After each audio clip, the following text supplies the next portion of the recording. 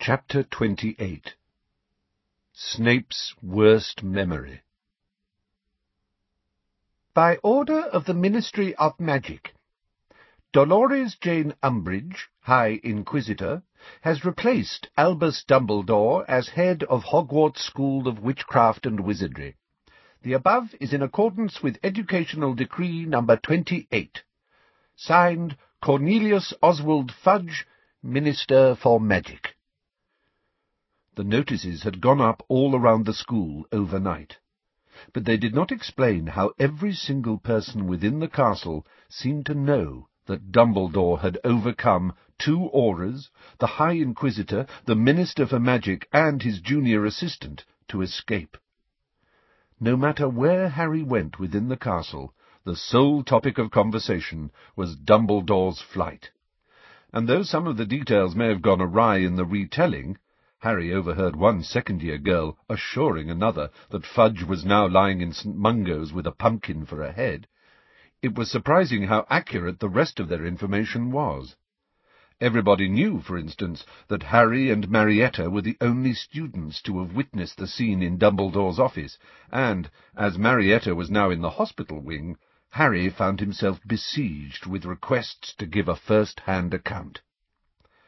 "Dumbledore will be back before long," said Ernie Macmillan confidently on the way back from herbology, after listening intently to Harry's story. "They couldn't keep him away in our second year, and they won't be able to this time. The fat friar told me." He dropped his voice conspiratorially, so that Harry, Ron, and Hermione had to lean closer to him to hear, "that Umbridge tried to get back into his office last night after they'd searched the castle and grounds for him. Couldn't get past the gargoyle. The head's office has sealed itself against her." Ernie smirked. "Apparently she had a right little tantrum." "Oh, I expect she really fancied herself sitting up there in the head's office," said Hermione viciously, as they walked up the stone steps into the entrance hall, lording it over all the other teachers, the stupid, puffed-up, power-crazy old— "Now, do you really want to finish that sentence, Granger?" Draco Malfoy had slid out from behind the door, followed by Crabbe and Goyle. His pale, pointed face was alight with malice. "Afraid I'm going to have to dock a few points from Gryffindor and Hufflepuff," he drawled. "It's only teachers who can dock points from houses, Malfoy," said Ernie at once. "Yeah, we're prefects too, remember," snarled Ron. "I know prefects can't dock points, Weasel King," sneered Malfoy. Crabbe and Goyle sniggered. "But members of the Inquisitorial Squad—" "The what?" said Hermione sharply. "The Inquisitorial Squad, Granger," said Malfoy, pointing towards a tiny silver eye on his robes, just beneath his prefect's badge. "A select group of students who are supportive of the Ministry of Magic, hand-picked by Professor Umbridge. Anyway, members of the Inquisitorial Squad do have the power to dock points. So, Granger, I'll have 5 from you for being rude about our new headmistress. Macmillan, 5 for contradicting me. 5 because I don't like you, Potter. Weasley, your shirt's untucked, so I'll have another 5 for that. Oh, yeah, I forgot. You're a mudblood, Granger, so 10 off for that." Ron pulled out his wand, but Hermione pushed it away, whispering, "Don't!" "Wise move, Granger," breathed Malfoy. "New head, new times. Be good now, Potty. Weasel King." Laughing heartily, he strode away with Crabbe and Goyle. "He was bluffing," said Ernie, looking appalled. "He can't be allowed to dock points. That would be ridiculous. It would completely undermine the prefect system." But Harry, Ron, and Hermione had turned automatically towards the giant hourglasses set in niches along the wall behind them, which recorded the house points. Gryffindor and Ravenclaw had been neck and neck in the lead that morning. Even as they watched, stones flew upwards, reducing the amounts in the lower bulbs. In fact, the only glass that seemed unchanged was the emerald-filled one of Slytherin. "Noticed, have you?" said Fred's voice. He and George had just come down the marble staircase and joined Harry, Ron, Hermione, and Ernie in front of the hourglasses. "Malfoy just docked us all about 50 points," said Harry furiously, as they watched several more stones fly upwards from the Gryffindor hourglass. Yeah, Montague tried to do us during break, said George. What do you mean, tried? Said Ron quickly. He never managed to get all the words out, said Fred, due to the fact that we forced him headfirst into that vanishing cabinet on the first floor. Hermione looked very shocked. But you'll get into terrible trouble. Not until Montague reappears, and that could take weeks. I don't know where we sent him, said Fred coolly. Anyway, we've decided we don't care about getting into trouble any more. Have you ever? Asked Hermione. Course we have, said George. Never been expelled, have we? We've always known where to draw the line, said Fred. We might have put a toe across it occasionally, said George. But we've always stopped short of causing real mayhem, said Fred. But now, said Ron tentatively. Well, now, said George. What with Dumbledore gone, said Fred. We reckon a bit of mayhem, said George, is exactly what our dear new head deserves, said Fred. You mustn't, whispered Hermione. You really mustn't. She'd love a reason to expel you. You don't get it, Hermione, do you? Said Fred, smiling at her. We don't care about staying any more. We'd walk out right now if we weren't determined to do our bit for Dumbledore first. So, anyway, he checked his watch. Phase 1 is about to begin. I'd get in the Great Hall for lunch if I were you. That way the teachers will see you can't have had anything to do with it. Anything to do with what? Said Hermione anxiously. You'll see, said George. Run along now. Fred and George turned away and disappeared into the swelling crowd descending the stairs towards lunch. Looking highly disconcerted, Ernie muttered something about unfinished Transfiguration homework and scurried away. I think we should get out of here, you know, said Hermione nervously, just in case. Yeah, all right, said Ron, and the three of them moved towards the doors to the Great Hall. But Harry had barely glimpsed the day's ceiling of scudding white clouds when somebody tapped him on the shoulder, and turning, he found himself almost nose to nose with Filch, the caretaker. He took several hasty steps backwards. Filch was best viewed at a distance. The headmistress would like to see you, Potter, he leered. I didn't do it, said Harry stupidly, thinking of whatever Fred and George were planning. Filch's jowls wobbled with silent laughter. Guilty conscience, eh? He wheezed. Follow me. Harry glanced back at Ron and Hermione, who were both looking worried. He shrugged and followed Filch back into the entrance hall against the tide of hungry students. Filch seemed to be in an extremely good mood. He hummed creakily under his breath as they climbed the marble staircase. As they reached the first landing, he said, Things are changing around here, Potter. I've noticed, said Harry coldly. Yes, I've been telling Dumbledore for years and years he's too soft with you all, said Filch, chuckling nastily. You filthy little beasts would never have dropped stink pellets if you'd known I had it in my power to whip you raw, would you now? Nobody would have thought of throwing fanged frisbees down the corridors if I could have strung you up by the ankles in my office, would they? But when Educational Decree number 29 comes in, Potter, I'll be allowed to do them things. And she's asked the minister to sign an order for the expulsion of Peeves. Oh, things are going to be very different around here with her in charge. Umbridge had obviously gone to some lengths to get Filch on her side, Harry thought, and the worst of it was that he would probably prove an important weapon.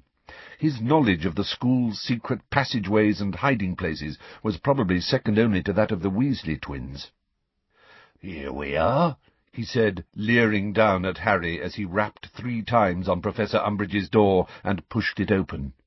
The Potter boy to see you, ma'am. Umbridge's office, so very familiar to Harry from his many detentions, was the same as usual, except for the large wooden block lying across the front of her desk, on which golden letters spelled the word Headmistress. Also, his firebolt and Fred and George's clean sweeps, which he saw with a pang, were chained and padlocked to a stout iron peg in the wall behind the desk. Umbridge was sitting behind the desk, busily scribbling on some of her pink parchment, but she looked up and smiled widely at their entrance. "Thank you, Argus," she said sweetly.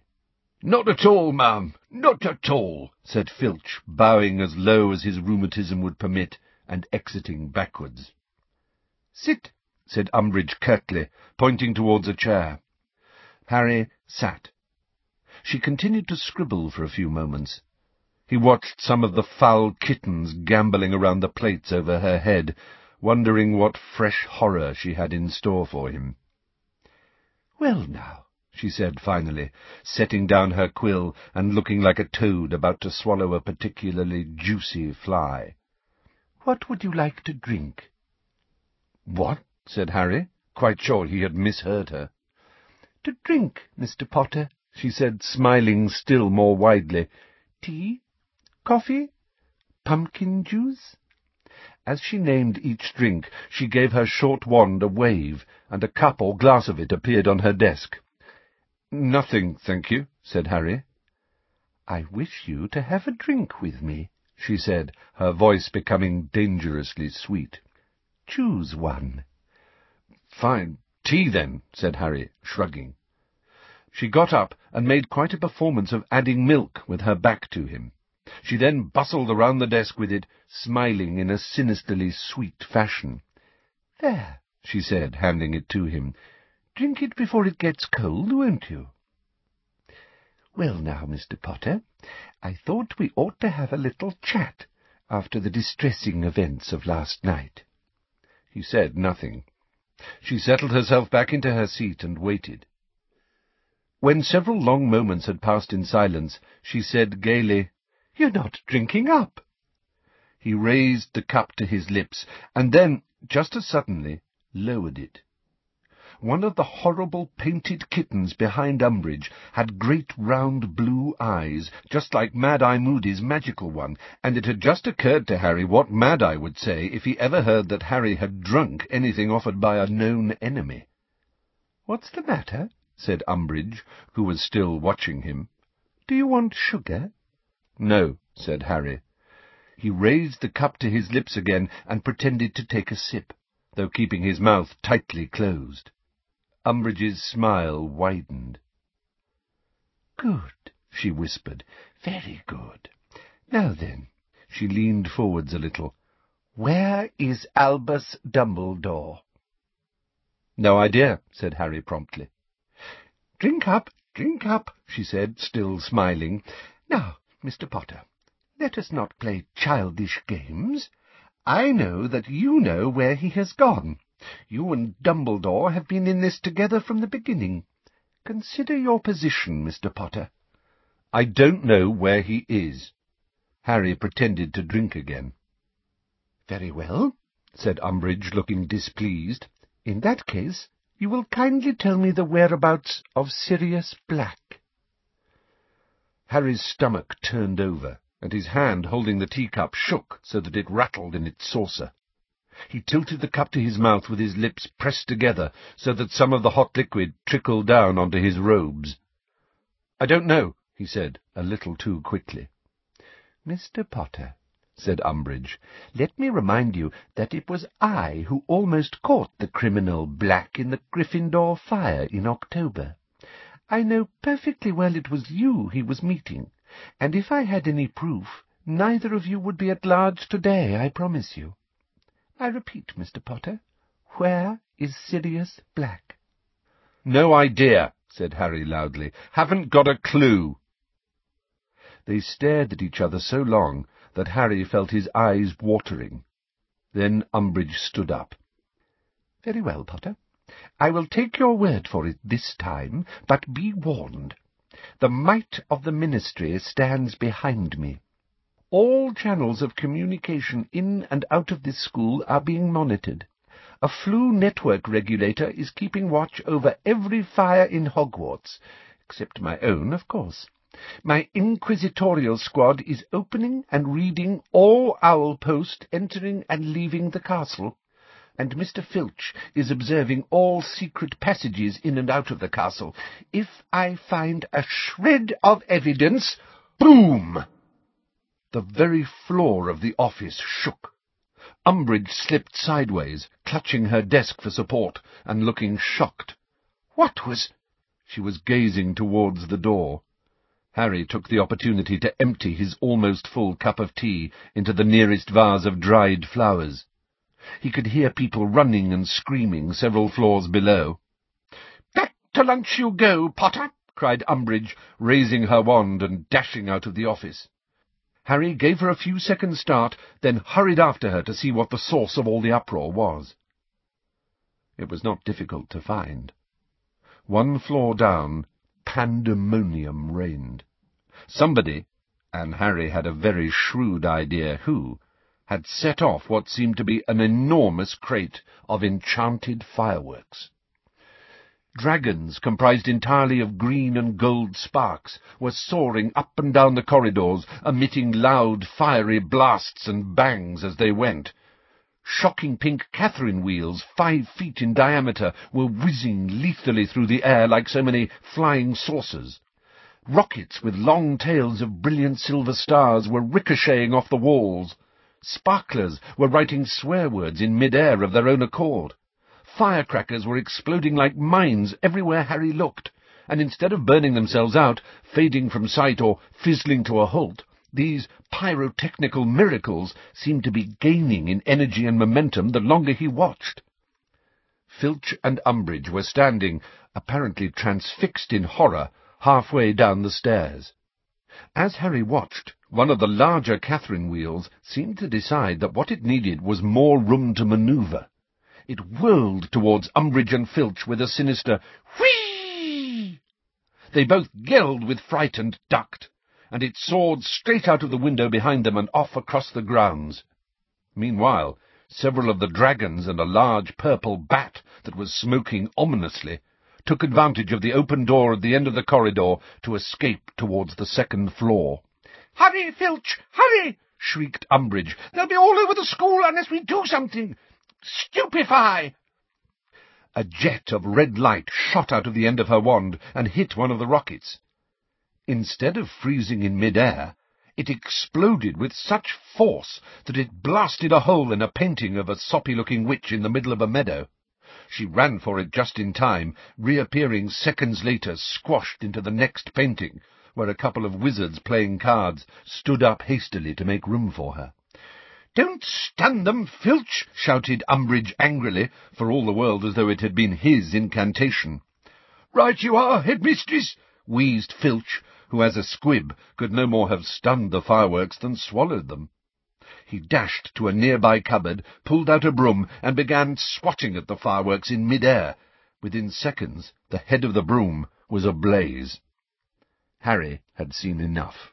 Laughing, he ducked down low, ran to a door he knew was concealed behind a tapestry a little way along the corridor, and slipped through it to find Fred and George hiding just behind it, listening to Umbridge and Filch's yells and quaking with suppressed mirth.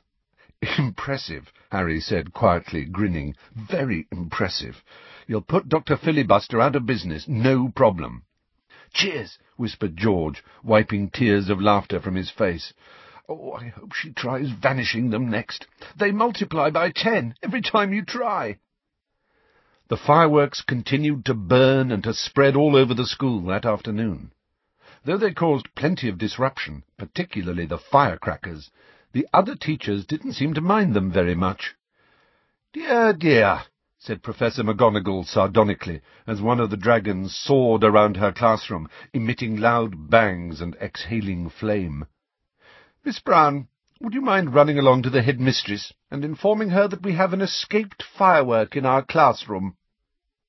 The upshot of it all was that Professor Umbridge spent her first afternoon as headmistress running all over the school, answering the summonses of the other teachers, none of whom seemed able to rid their rooms of the fireworks without her. When the final bell rang, and they were heading back to Gryffindor Tower with their bags, Harry saw with immense satisfaction a dishevelled and soot-blackened Umbridge tottering sweaty-faced from Professor Flitwick's classroom. "Thank you so much, Professor," said Professor Flitwick in his squeaky little voice.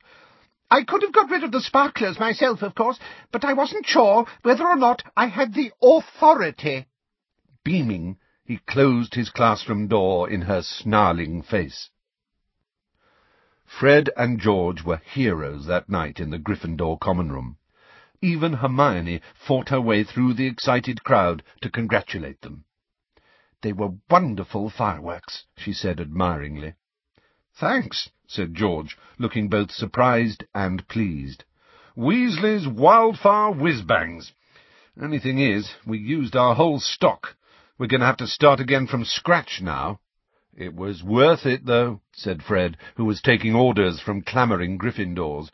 "If you want to add your name to the waiting list, Hermione, it's 5 galleons for your basic blaze box and 20 for the deflagration deluxe." Hermione returned to the table, where Harry and Ron were sitting staring at their school bags, as though hoping their homework would spring out and start doing itself.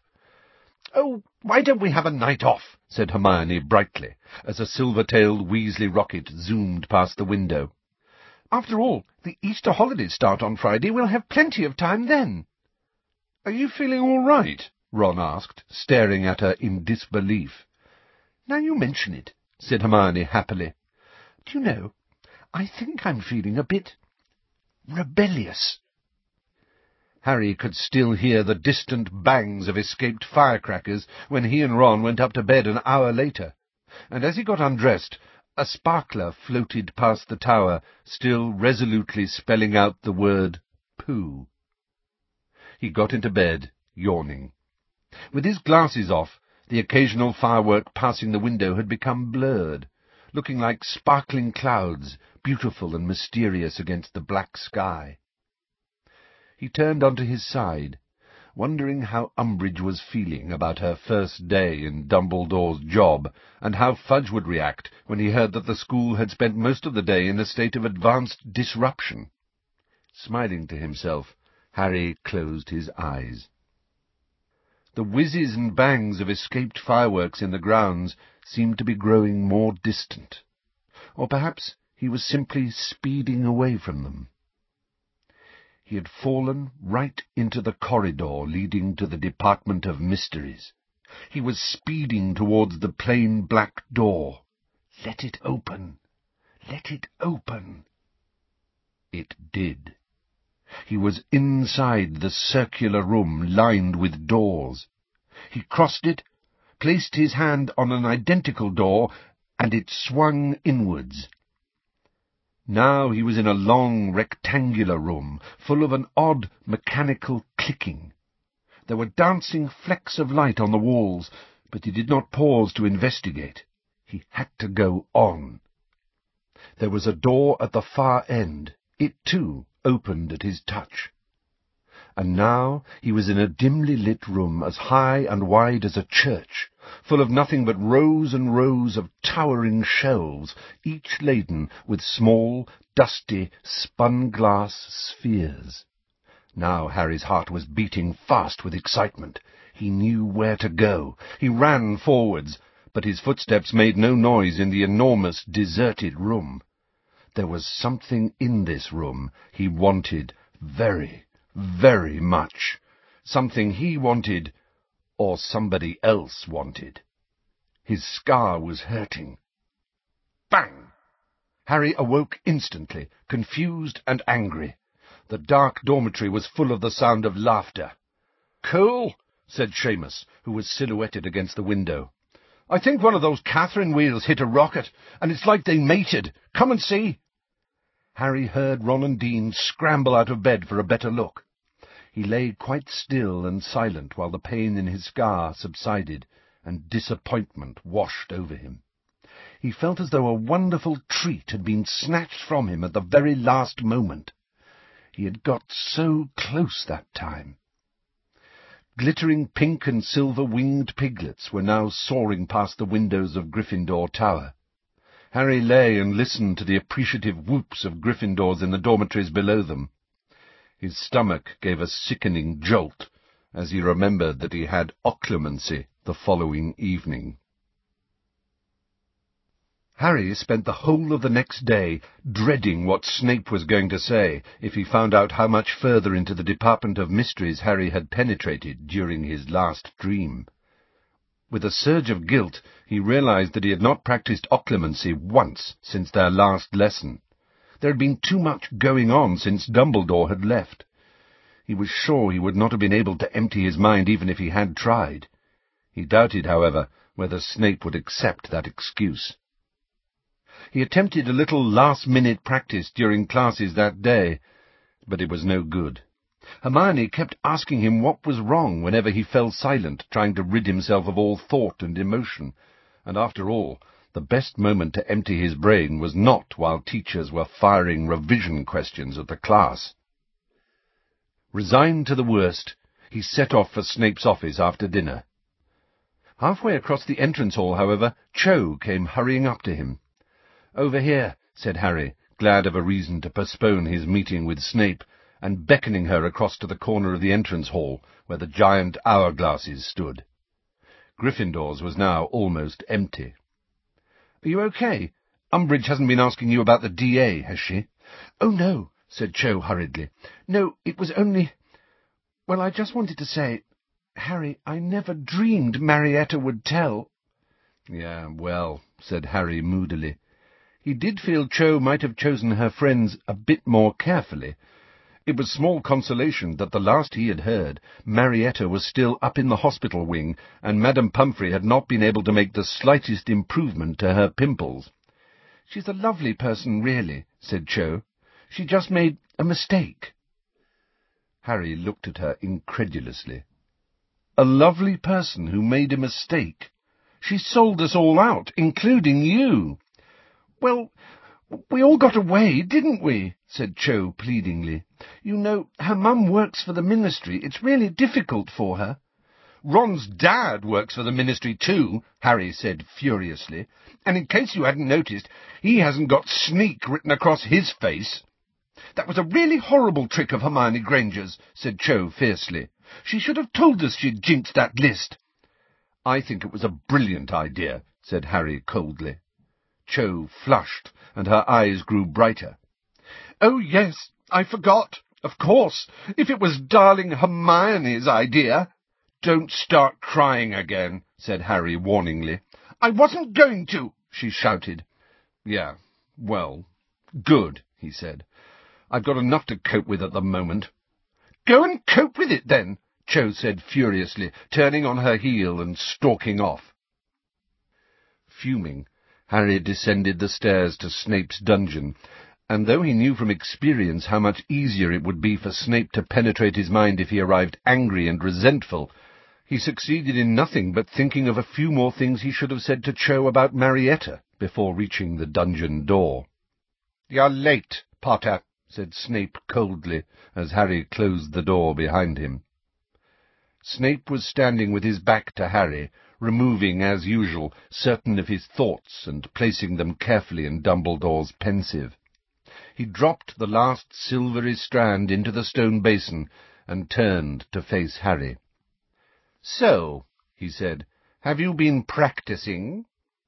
"Yes," Harry lied, looking carefully at one of the legs of Snape's desk. "Well, we'll soon find out, won't we?" said Snape smoothly. "Wand out, Potter." Harry moved into his usual position, facing Snape with the desk between them. His heart was pumping fast with anger at Cho and anxiety about how much Snape was about to extract from his mind. "On the count of 3, then," said Snape lazily. 1, 2... Snape's office door banged open, and Draco Malfoy sped in. "Professor Snape, sir." "Oh, sorry." Malfoy was looking at Snape and Harry in some surprise. "It's all right, Draco," said Snape, lowering his wand. "Potter is here for a little remedial potions." Harry had not seen Malfoy look so gleeful since Umbridge had turned up to inspect Hagrid. "I didn't know," he said, leering at Harry, who knew his face was burning. He would have given a great deal to be able to shout the truth at Malfoy, or even better, to hit him with a good curse. "Well, Draco, what is it?" asked Snape. "It's Professor Umbridge, sir. She needs your help," said Malfoy. "They found Montague, sir. He's turned up jammed inside a toilet on the 4th floor." "How did he get in there?" demanded Snape. "I don't know, sir. He's a bit confused." Very well, Potter, said Snape, we shall resume this lesson tomorrow evening. He turned and swept from his office. Malfoy mouthed, "Remedial potions," at Harry behind Snape's back before following him. Seething, Harry replaced his wand inside his robes and made to leave the room. At least he had 24 more hours in which to practice. He knew he ought to feel grateful for the narrow escape, though it was hard that it came at the expense of Malfoy telling the whole school that he needed remedial potions. He was at the office door when he saw it, a patch of shivering light dancing on the door frame. He stopped and stood looking at it, reminded of something. Then he remembered. It was a little like the lights he had seen in his dream last night, the lights in the second room he had walked through on his journey through the Department of Mysteries. He turned around. The light was coming from the pensieve sitting on Snape's desk. The silver-white contents were ebbing and swirling within Snape's thoughts. Things he did not want Harry to see if he broke through Snape's defences accidentally. Harry gazed at the pensieve, curiosity welling inside him. What was it that Snape was so keen to hide from Harry? The silvery lights shivered on the wall. Harry took 2 steps towards the desk, thinking hard. Could it possibly be information about the Department of Mysteries that Snape was determined to keep from him? Harry looked over his shoulder, his heart now pumping harder and faster than ever. How long would it take Snape to release Montague from the toilet? Would he come straight back to his office afterwards, or accompany Montague to the hospital wing? Surely the latter. Montague was captain of the Slytherin Quidditch team. Snape would want to make sure he was all right.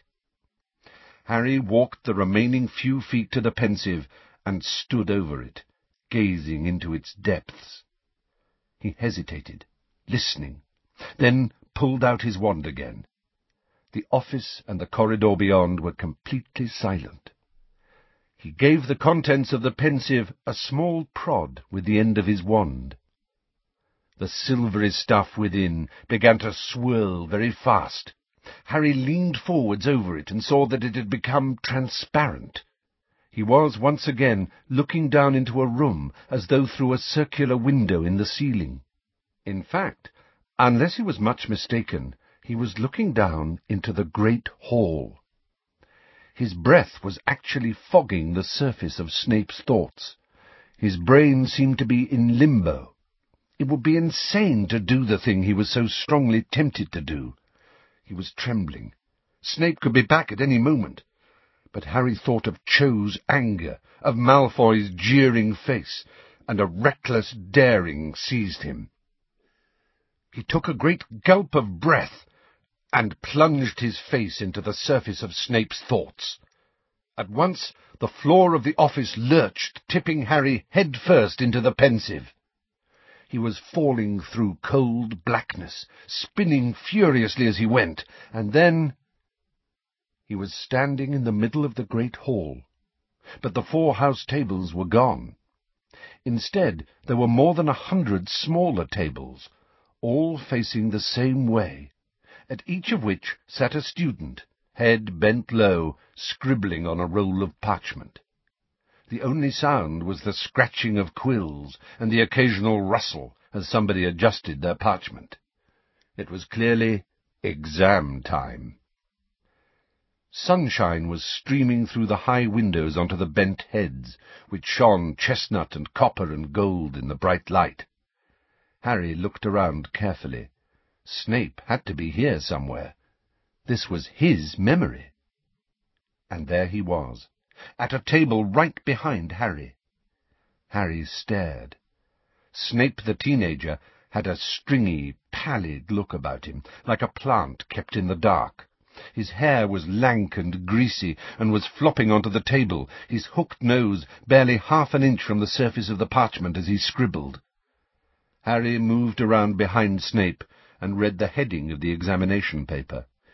Defense against the Dark Arts, Ordinary Wizarding Level. So Snape had to be 15 or 16, around Harry's own age. His hand was flying across the parchment. He had written at least a foot more than his closest neighbours, and yet his writing was minuscule and cramped. 5 more minutes. The voice made Harry jump. Turning, he saw the top of Professor Flitwick's head moving between the desks a short distance away. Professor Flitwick was walking past a boy with untidy black hair. Very untidy black hair. Harry moved so quickly that had he been solid, he would have knocked desks flying. Instead, he seemed to slide dreamlike across 2 aisles and up a third. The back of the black-haired boy's head drew nearer, and he was straightening up now, putting down his quill, pulling his roll of parchment towards him so as to reread what he had written. Harry stopped in front of the desk and gazed down at his 15-year-old father. Excitement exploded in the pit of his stomach. It was as though he was looking at himself, but with deliberate mistakes. James's eyes were hazel. His nose was slightly longer than Harry's, and there was no scar on his forehead, but they had the same thin face, same mouth, same eyebrows. James's hair stuck up at the back exactly as Harry's did. His hands could have been Harry's, and Harry could tell that when James stood up, they would be within an inch of each other in height. James yawned hugely and rumpled up his hair, making it even messier than it had been.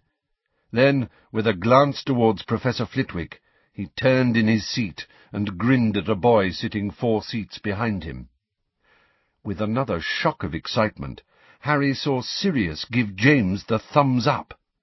Sirius was lounging in his chair at his ease, tilting it back on 2 legs. He was very good-looking. His dark hair fell into his eyes with a sort of casual elegance neither James's nor Harry's could ever have achieved, and a girl sitting behind him was eyeing him hopefully, though he didn't seem to have noticed. And 2 seats along from this girl, Harry's stomach gave another pleasurable squirm, was Remus Lupin. He looked rather pale and peaky. Was the full moon approaching? And was absorbed in the exam. As he reread his answers, he scratched his chin with the end of his quill, frowning slightly. So that meant Wormtail had to be around here somewhere too. And sure enough, Harry spotted him within seconds, a small, mousy-haired boy with a pointed nose. Wormtail looked anxious. He was chewing his fingernails, staring down at his paper, scuffing the ground with his toes. Every now and then he glanced hopefully at his neighbour's paper. Harry stared at Wormtail for a moment, then back at James, who was now doodling on a bit of scrap parchment. He had drawn a snitch, and was now tracing the letters L-E. What did they stand for? "Quills down, please," squeaked Professor Flitwick. "That means you too, Stebbins. Please remain seated while I collect your parchment. Axio!" Over 100 rolls of parchment zoomed into the air and into Professor Flitwick's outstretched arms, knocking him backwards off his feet. Several people laughed. A couple of students at the front desks got up, took hold of Professor Flitwick beneath the elbows, and lifted him back onto his feet. Thank you, panted Professor Flitwick. "Very well, everybody. You're free to go." Harry looked down at his father, who had hastily crossed out the L-E he had been embellishing, jumped to his feet, stuffed his quill and the exam paper into his bag, which he slung over his back, and stood waiting for Sirius to join him. Harry looked around and glimpsed Snape a short way away, moving between the tables towards the doors to the entrance hall, still absorbed in his own exam paper. Round-shouldered, yet angular, he walked in a twitchy manner that recalled a spider, and his oily hair was jumping about his face. A gang of chattering girls separated Snape from James, Sirius, and Lupin, and by planting himself in their midst, Harry managed to keep Snape in sight, while straining his ears to catch the voices of James and his friends. "Did you like question 10, Mooney?" asked Sirius as they emerged into the entrance hall. "Loved it," said Lupin briskly. "Give 5 signs that identify the werewolf. Excellent question." "Do you think you managed to get all the signs?" said James in tones of mock concern. "Think I did," said Lupin seriously, as they joined the crowd thronging around the front doors, eager to get out into the sunlit grounds. 1, he's sitting on my chair. 2, he's wearing my clothes. 3, his name's Remus Lupin. Wormtail was the only one who didn't laugh. "I got the snout shape, the pupils of the eyes, and the tufted tail," he said anxiously, "but I couldn't think what else." "How thick are you, Wormtail?" said James impatiently. "You run round with a werewolf once a month." "Keep your voice down," implored Lupin. Harry looked anxiously behind him again. Snape remained close by, still buried in his exam questions. But this was Snape's memory, and Harry was sure that if Snape chose to wander off in a different direction once outside in the grounds, he, Harry, would not be able to follow James any further. To his intense relief, however, when James and his 3 friends strode off down the lawn towards the lake, Snape followed, still poring over the exam paper, and apparently with no fixed idea of where he was going.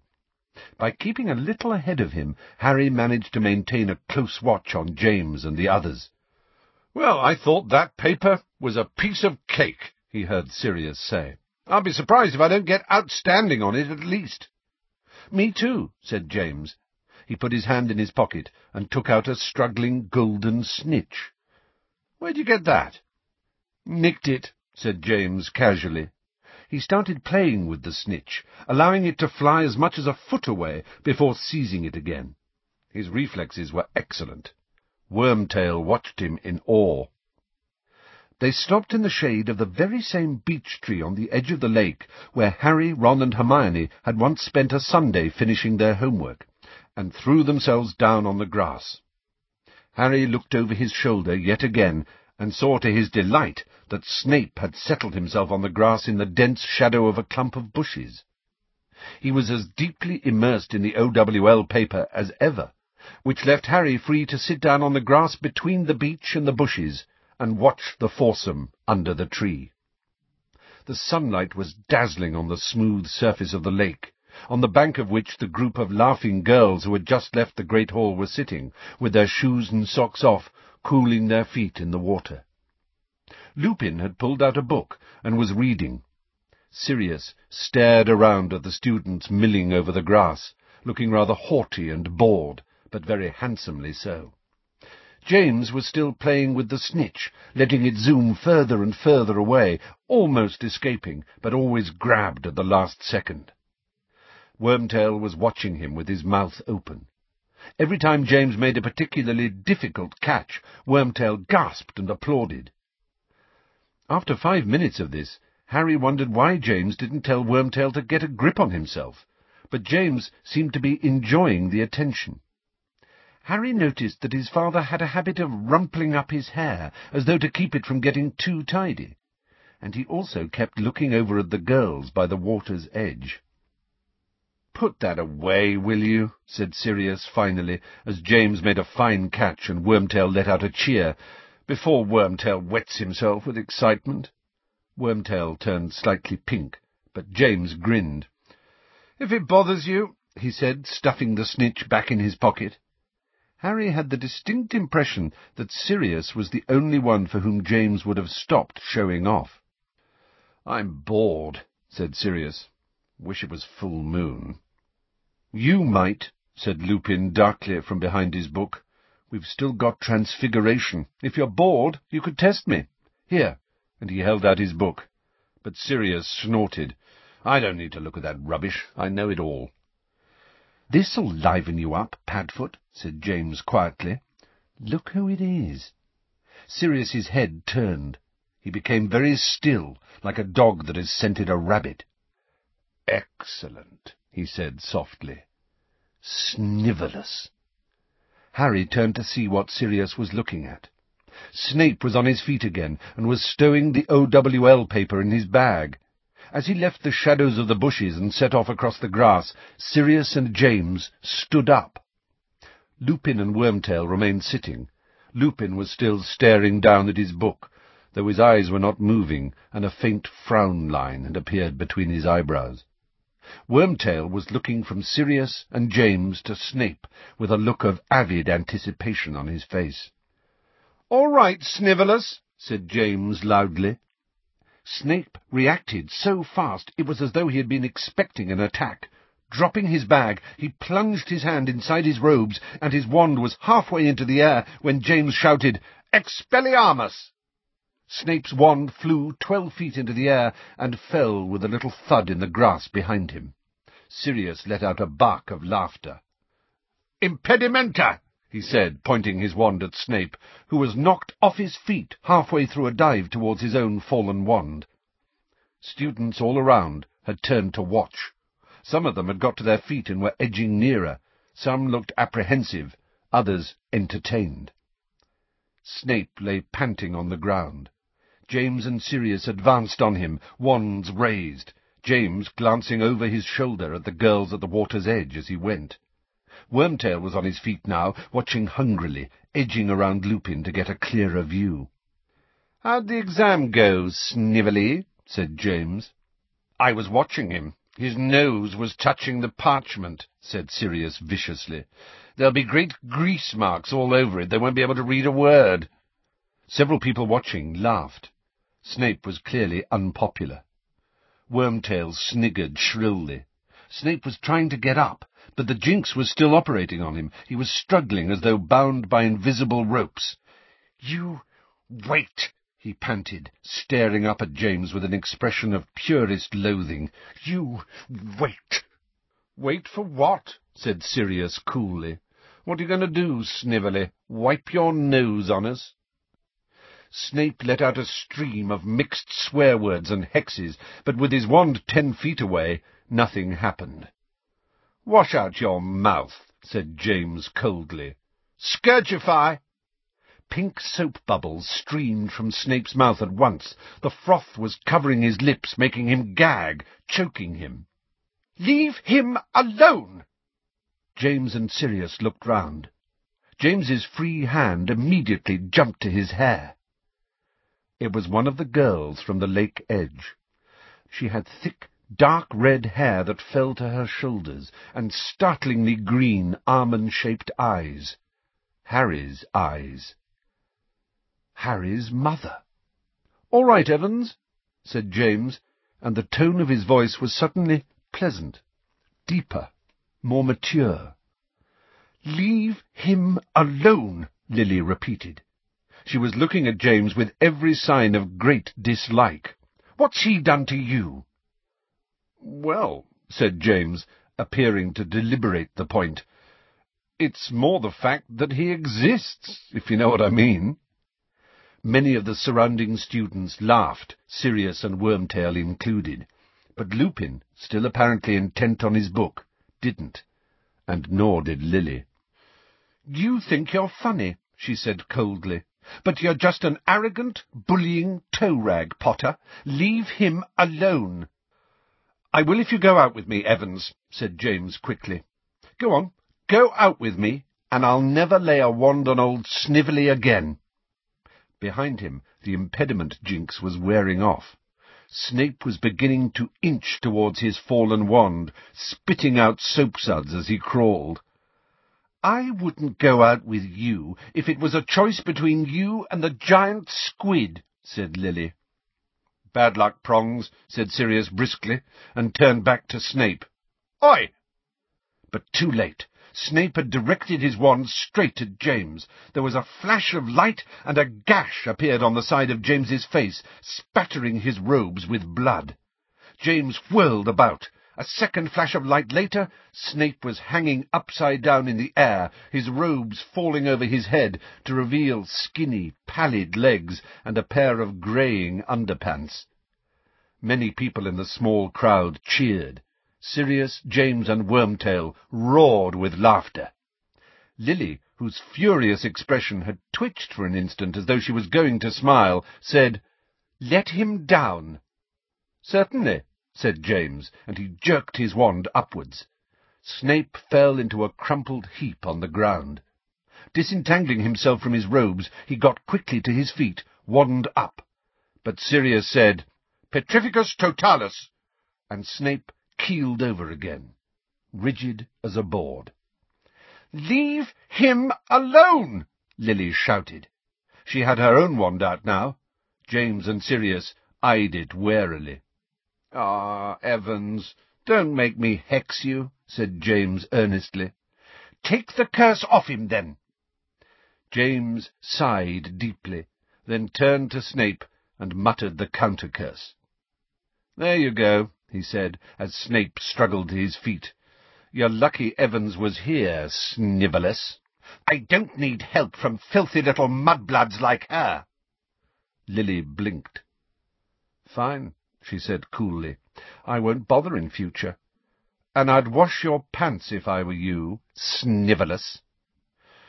"Apologize to Evans!" James roared at Snape, his wand pointed threateningly at him. "I don't want you to make him apologize," Lily shouted, rounding on James. "You're as bad as he is." "What?" yelped James. "I'd never call you a... you-know-what. Messing up your hair because you think it looks cool to look like you've just got off your broomstick, showing off with that stupid snitch, walking down corridors and hexing anyone who annoys you just because you can. I'm surprised your broomstick can get off the ground with that fat head on it. You make me sick." She turned on her heel and hurried away. "Evans!" James shouted after her. "Hey, Evans!" But she didn't look back. "What is it with her?" said James, trying and failing to look as though this was a throwaway question of no real importance to him. "Reading between the lines, I'd say she thinks you're a bit conceited, mate," said Sirius. "Right," said James, who looked furious now. "Right!" There was another flash of light, and Snape was once again hanging upside down in the air. "Who wants to see me take off Snively's pants?" But whether James really did take off Snape's pants, Harry never found out. A hand had closed tight over his upper arm, closed with a pincer-like grip. Wincing, Harry looked round to see who had hold of him, and saw with a thrill of horror a fully grown, adult-sized Snape standing right beside him, white with rage. "Having fun?" Harry felt himself rising into the air. The summer's day evaporated around him. He was floating upwards through icy blackness, Snape's hand still tight upon his upper arm. Then, with a swooping feeling, as though he had turned head over heels in mid-air, his feet hit the stone floor of Snape's dungeon, and he was standing again beside the pensive on Snape's desk in the shadowy, present-day potion-master's study. "So," said Snape, gripping Harry's arm so tightly Harry's hand was starting to feel numb. "So, been enjoying yourself, Potter?" "No," said Harry, trying to free his arm. It was scary. Snape's lips were shaking, his face was white, his teeth were bared.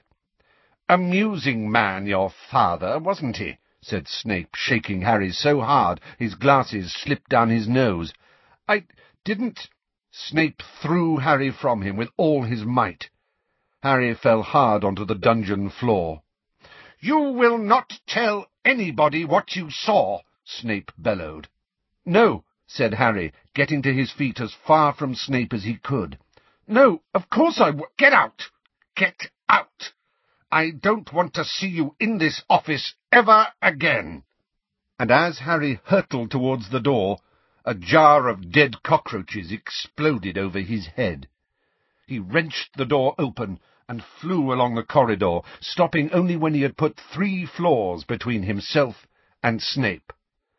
There he leaned against the wall, panting and rubbing his bruised arm. He had no desire at all to return to Gryffindor Tower so early, nor to tell Ron and Hermione what he had just seen. What was making Harry feel so horrified and unhappy was not being shouted at, or having jars thrown at him. It was that he knew how it felt to be humiliated in the middle of a circle of onlookers, knew exactly how Snape had felt as his father had taunted him, and that, judging from what he had just seen, His father had been every bit as arrogant as Snape had always told him.